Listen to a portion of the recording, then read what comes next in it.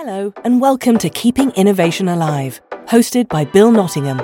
Sit back and dive in with us as we speak with corporate innovators and founders that are driven to keep innovation alive.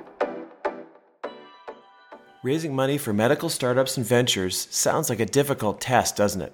Well, in fact, it is very hard.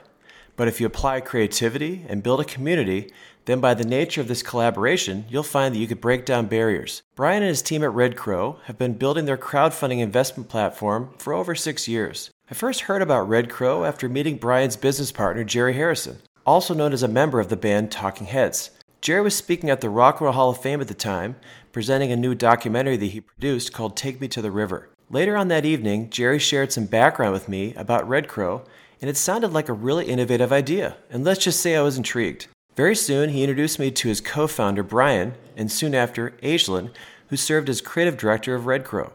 Brian and Aislinn soon evolved to build an additional platform called the Mainstage, but I'll let Brian speak about that one. Brian, welcome to my podcast, Mainstage. Thank you, Bill. It's a pleasure to join you on stage today. Well, let's get started. Brian, can you give us a look into what it was like to leave the corporate life and become a startup founder? So, Bill, I was in corporate life for quite some time. Starting in my late 20s, moved from New Balance to Reebok. There was so many different departments. Reebok was worldwide, was competing with Nike. And my role with Reebok was certainly more marketing. And what was amazing, you bring this up, Bill, is that it was my first experience with corporate restructure and layoffs. I had no idea what that even was about. And I remember the way Reebok did it was they actually even had security people there that day because so many people's jobs were affected. For me, being, I guess at the time, 26, 27, and to see individuals who were in their 50s that had only had one job out of school, and that was Reebok, losing their jobs. And I remember seeing that and like, just like that, their career with Reebok was over. They had to find another job. And it woke me up to the fact that, and I had just started. I think I had started in October and the first layoff was in January. So for me, it was like, whoa. And I didn't even know if I was going to lose my job since I was a new person there. I ended up taking over a category that was tennis, the tennis category at Reebok, because they had just let go of the head of tennis. So it was an eye opener. And I remember thinking, Bill, man, I don't want to be in a job in my 50s that I have, no control over whether I am going to be here or not. And yes, the packages were fine, but that's not how you want to go out after being so dedicated to a company, but it's just business. I stayed at Reebok and then I eventually moved over to healthcare. I had a real affinity for healthcare and I wanted more of a sales role. So I ended up heading over to Abbott Labs. It was actually a division of Abbott Labs called TAP. Takeda and Abbott formed TAP and it was a blockbuster drug. And then I went from there to Morgan Stanley, another big blue chip organization, a little bit more freedom at Morgan Stanley because now I was building my own book of business, but still it's a sales job. And if you're not meeting your numbers, you're not meeting the goals, you're out. Very simple. I mean, it's not like I'm paying for this seat. They were paying me and they were paying me to generate business. And if you don't get it done, they quickly bring someone else in who can get it done. So very cutthroat corporate life. And what I realized was I had all these visions and thoughts and I started thinking, why not do it for myself? I want to be an entrepreneur. I don't, and I think Morgan Stanley certainly opened my eyes because when I was working there and meeting all these high net worth individuals, what I learned was there were really two ways in which people were making money. I say the good old fashioned way, they were inheriting it, or they decided to take a chance on something. They decided that they were going to maybe take over a family business and turn it into something much bigger than it had been and put everything they've got into it. They decided that they were going to start their own company.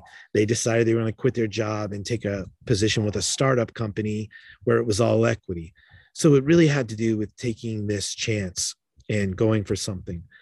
And so now that I've been out of that for so long, what I see more clearly than ever, and it's really frustrating at times for a startup, is if I'm working with a large organization, RedCrow needs to move fast. It's like every day is life or death in the startup world.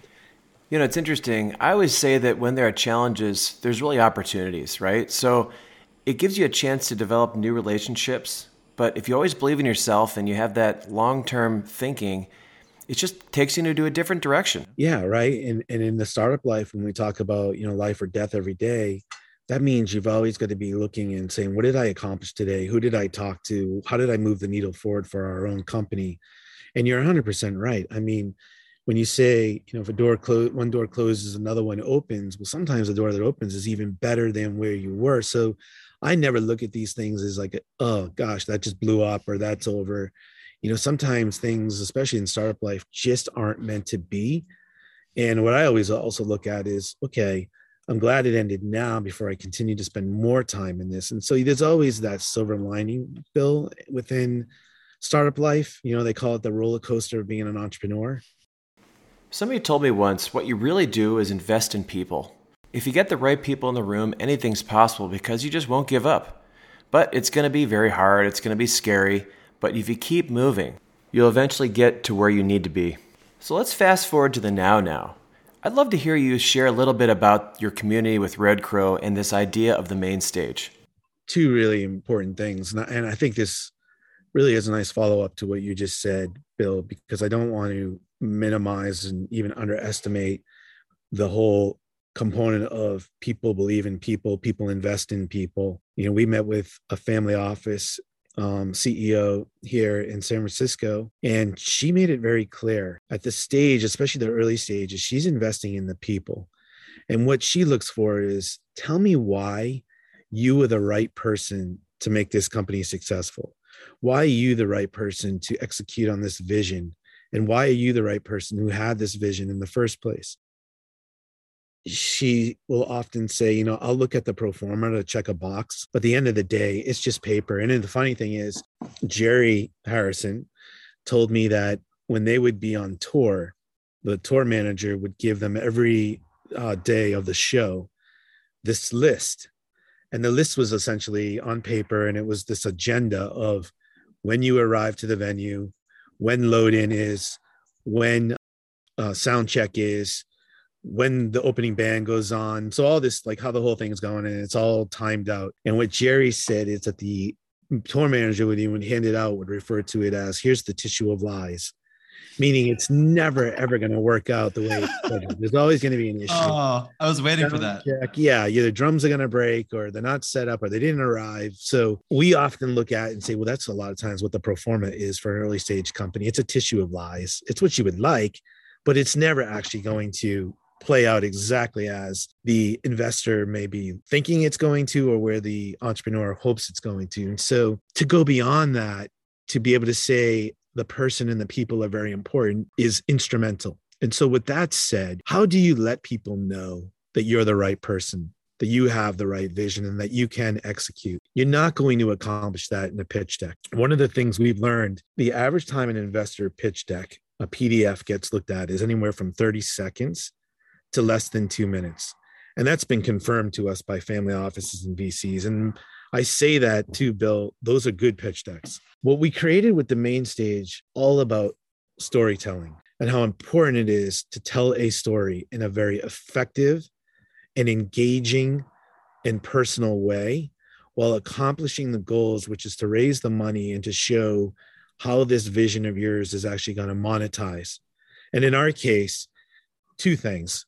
How is this technology, how is this healthcare company going to save lives? How does it make a social impact? Because RedCrow is all about the social impact. And then how does it make money? Because investors are investing to make money. This is not philanthropic on RedCrow. This is actually to be a return in your portfolio. So, our ecosystem, our community helps companies tighten their story, helps them maybe even with their roadmap to profitability. But at the end of the day, you've got to have an effective way to communicate, get your message across, and tell stories. And that's exactly what the mainstage.com is. Mainstage is a software that myself, Aislinn Harrison, and Jerry Harrison founded outside of RedCrow. So not only the healthcare companies could use it, but any type of company that's raising capital or needs to continue to stay engaged with existing investors, because that's a big component of it, to continue to tell the story and keep people updated, stay compliant, because that's a very big one, but also to be very engaging where there's a lot more stickiness. And the good news is, from what we've seen with traction, the main stage is averaging closer to 9 minutes of engagement compared to the 30 seconds to less than 2 minutes. I think you hit on something that's going to be a real success for the main stage. Everybody would love to get on stage, but frankly, they're terrified. It's terrifying to get on stage. But if you can break it down, break down the nervousness of what it is, and make it even just a part of your business, I think you can get more people to stand up and give it a shot. Absolutely. And what we're looking to do with the main stage and even with RedCrow is to sort of, I guess you could say, let us be your supporting act.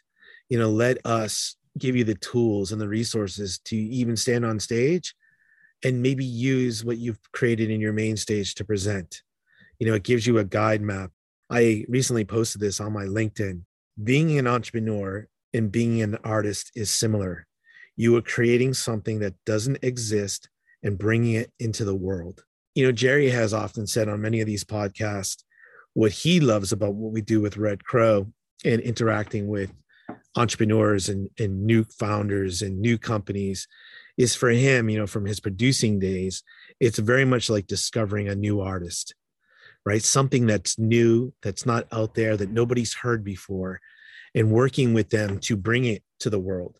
And that's what we do with RedCrow is we look for unique, new, game-changing technologies and med tech devices, apps, services, biotech, working with these entrepreneurs to help them bring this new creation to the world. I really can't say anything better than that, so I think we're just going to end the room on that statement. Thank you for joining me, Brian, and I hope you have a wonderful day. Thanks, Bill. Thank you for joining our latest episode. We hope our discussion inspired you to keep innovation alive. And if you enjoy the show, please leave us a review. We hope you join us next time.